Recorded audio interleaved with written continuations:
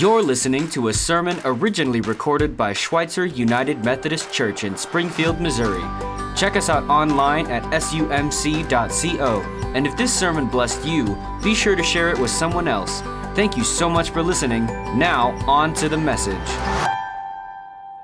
Good morning. How is everyone? Good.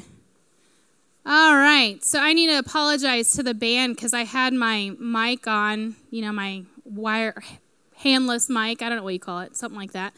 And I'm singing and praising, right? And then apparently they could hear me. So I apologize because my voice is not good. You do not want me singing.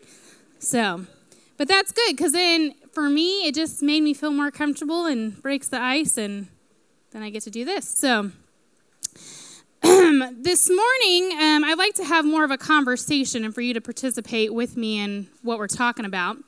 We are going to be talking about worry and greed. And so how many of you say that you worry? Right? Okay, so most of us in here, right? I worry about a lot of things.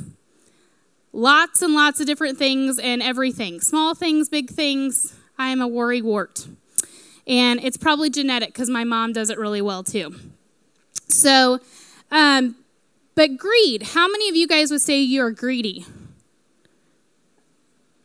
So less of us, right? Greed is kind of a nasty word that we don't like to say probably most of the time or think of ourselves as being greedy. I would not have said that I was greedy before diving into this text and really looking at it. I'm generous with my time and my talents and my love for people, I think, but probably not so generous with my finances. I'm a penny pincher, and I'm very frugal, and don't always give joyfully. In fact, I kind of give because I have to, and it doesn't really always come out of a great place. So going through this text, I thought, this text is really for me, God, and I get it. I get the message loud and clear. I have been taking Faith and Finance here on campus. It's a 12-week course. They tell me that I'm an ally in it, so I'm helping a participant, but I'm really not very good at that either. And so I'm going through this course with my participant, and next Wednesday will be the last class. And I'll tell you the two things that I've gotten out of it thus far is what I have, my talents, my gifts, my finances, my possessions, they're really not mine. They're God's. And they're all gifts from Him. And before this class, I did not look at it that way. And the second thing I've gotten is we truly have to walk by faith and not by sight. We don't know what tomorrow holds for us. And we just have to have good old-fashioned faith that God's got it in control. So in saying that, that's the two things I want you to take away with you today. That what we have is not our own, and we have to walk by faith and not by our sight. And so we are in the book of Luke, and we are in chapter 12, verse 13. And so I'm just going to start off reading this morning right there at verse 13. Then someone called from the crowd, "Teacher, please tell my brother to divide our father's estate with me." Jesus replied, "Friend, who made me a judge over you to decide such things as that?" Then he said, "Beware, guard against every kind of greed. Life is not measured by how much you own." Then he told them a story. A rich man had a fertile farm that produced fine crops. He said to himself, "What should I do? I don't have room for all my crops." Then he said, "I know. I'll tear down my barns and build bigger ones. Then I'll have room enough to store away all the wheat and all other goods. And I'll sit back and say to myself, 'My friends, you have enough stored away for the years to come. Now take it easy. Eat, drink, and be merry.' But God said to him, 'You fool, you will die this very night. Then who will get everything you've worked for?' Yes, a person is a fool to store up earthly wealth, but not have a rich relationship with God." So it says that these brothers come to Jesus wanting him to settle this dispute of their inheritance and what they're going to be receiving from their father. And it's not that Jesus is not concerned with them or wants to help them, but he's saying you're relying on something that you shouldn't be relying on. Earthly things. I'm not concerned about these earthly things. I'm concerned about your relationship with me and your relationship with others. And so he kind of just pushes them aside and tells them a parable. And in this parable, I want to point out that this man, they say that he's wealthy, but they don't say that he acquired his wealth in a wrong way. So he was probably a good, decent man. He didn't steal, cheat, or lie to get his wealth. He did it legally, honestly. And so he's wealthy, and he has a rich crop, a rich yield that year. And then I want you to kind of take a look at this text and see if you notice something different. Will you put the text up on this? There you go. Okay, so here he says, I don't have room. I know I'll tear down my barns. Then I'll have room enough. Will you go to the next one? And I'll sit back and say to myself. So when I read it like that, what do you see that he's thinking about? Come on. Himself. Very good. So, yeah, he's concerned about himself, right? He's asking himself the question, what am I going to do? What will I have? I, or mine? He's looking at himself and consulting himself only. So, in Faith and Finance, the other day I was driving home and I was listening to the radio, and I was listening to Rick Warren. Many of you are probably familiar with him. And so I was listening to this story. I hardly listened to it, but it just caught my attention. And a woman had called in and said, you know, I'm in my 50s. I'm getting ready to retire. Me and my husband have our house paid off and our cars paid off. And we have a nice retirement set aside and an emergency fund. And we're getting an inheritance of $25,000, I think she said. And she's calling in to ask Rick, do you think I can go on a vacation? Do you think it's okay if we take a cruise for a week? And I'm sitting there going, holy moly, she's asking Rick if she can go on a cruise, and she's got all this stuff set aside. And so I go in the next day, and I tell Brian Standage, who is the course director of Faith and Finance, this story. And without missing a beat, he goes, well, she was asking the wrong person. And I said, well, what do you mean? And he goes, she should have been asking God if she could go on this cruise and what to do with the money, not Rick Warren, right? And I thought about that, and I thought, well, when's the last time I consulted with God about what to do with my finances? Lots of people get tax returns. Tax time is in, so lots of us are getting tax returns. How many of you sit there with your tax return and say, God, what should I do with this tax return? I don't think I've ever done that. I think I'm gonna save it, or I really want this thing, or I could pay off this bill, but I don't sit and ask God what to do with it. So that goes back to what I have is not my own, but it's God's. I have it because God has provided it for me. And I don't take the time to consult him. I don't have faith enough to consult him in what I should be doing with things. So then we're going to continue in verse 22. It says, then turning to his disciples, Jesus said, that is why I tell you not to worry about everyday life, whether you have enough food to eat or enough clothes to wear.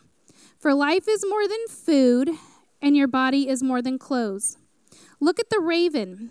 They don't plant or harvest or stow food in barns, for God feeds them, and you are far more valuable to him than any birds. Can all of your worries add a single moment to your life? And if the worries can't accomplish little things like that, what's the use in worrying over big things?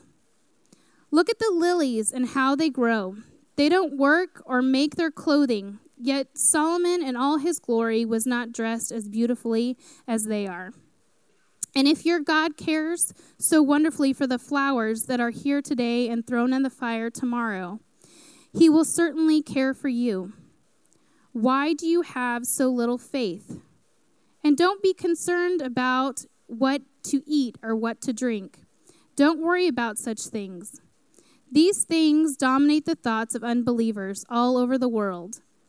But your Father already knows your needs. Seek the kingdom of God above all else, and he will give you everything you need. So, funny side note, when I first read that, it says, don't be concerned about what you eat or drink. And I went, yes, no more dieting. No more dieting. That made me really excited. Oh, that's not what it really means. But really, for me, what I took away from that is, do we take the time to really give thanks for what God has provided for us? Do we take the time to give thanks for the little bitty things around us or to even see them? At the beginning of this last week, a group of us went to Memphis to look at some ministries together. And one evening, Jason Leininger texted and said, hey, let's go out and walk. And if you've never had the privilege of just going out and doing like a event with people on staff here or members of the congregation, ice cream is very important, very, very important. So we had went out in search of ice cream, and we went to Maggie Moo's in Memphis. And when we walked in, Jason saw this picture, this advertisement up, and it's of ice cream-filled donuts. And you have never seen a bigger smile on somebody's face ever. And he began to get so excited and giddy and just all riled up and telling everybody in the store, isn't this a wonderful country we live in? There's ice cream-filled donuts. Isn't God amazing? And he's telling everyone in the store, no strangers around. And, you know, frankly, Gary was there with me. I began to get a little embarrassed. You know, oh my goodness, he's just going on and telling everyone about these ice cream-filled donuts. But then later on, as we were walking back, we were talking about blessings that God gives us and recognizing just the craziest little things like ice cream-filled donuts. And being able to stop in that moment and actually give thanks for things like that. Giving thanks that we do live in a country where we can get ice cream-filled donuts. And how a lot of times we take all of these little things for granted. We sit and we worry about little minute things that God has in control. And we don't give thanks. And we worry about possessions and finances.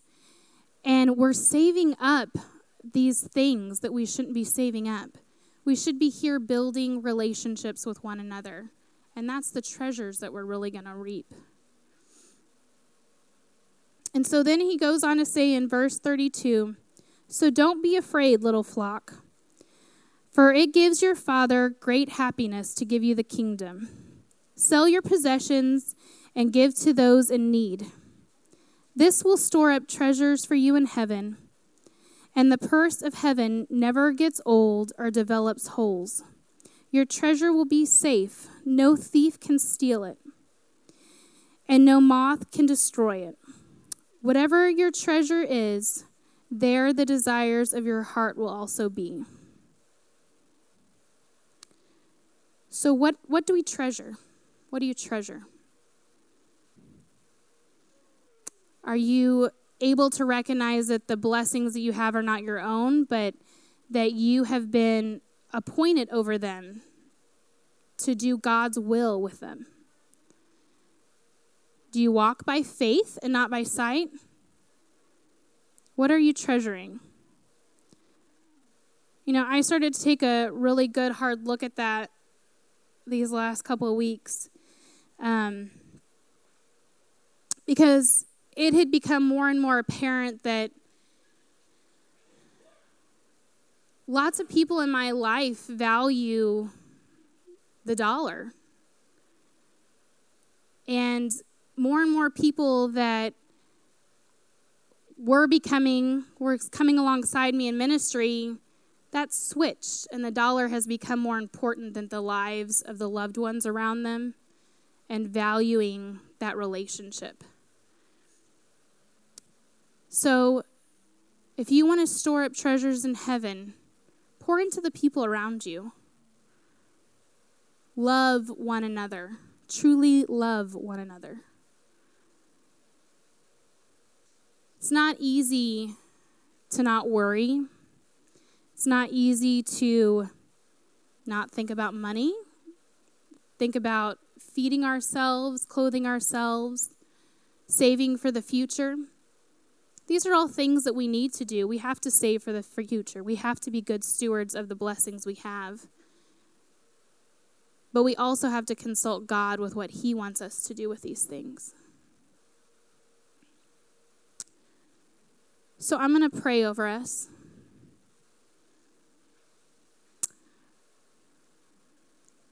So God, this morning we ask that you would allow us to entrust you with all the blessings that you have given us. That we would seek you first. That we would ask what you would have us do with our gifts, our blessings, our possessions, our finances. That you would give us the faith to walk blindly in whatever direction you're calling us. That you would help us to invest in heavenly riches, in the relationships with our brothers and sisters, and in the relationship with you. We want to seek you first above all else. So, Father, help us to do that. Help us to figure out whatever is blocking us from walking fully with you. So it's in your holy name we pray. Amen.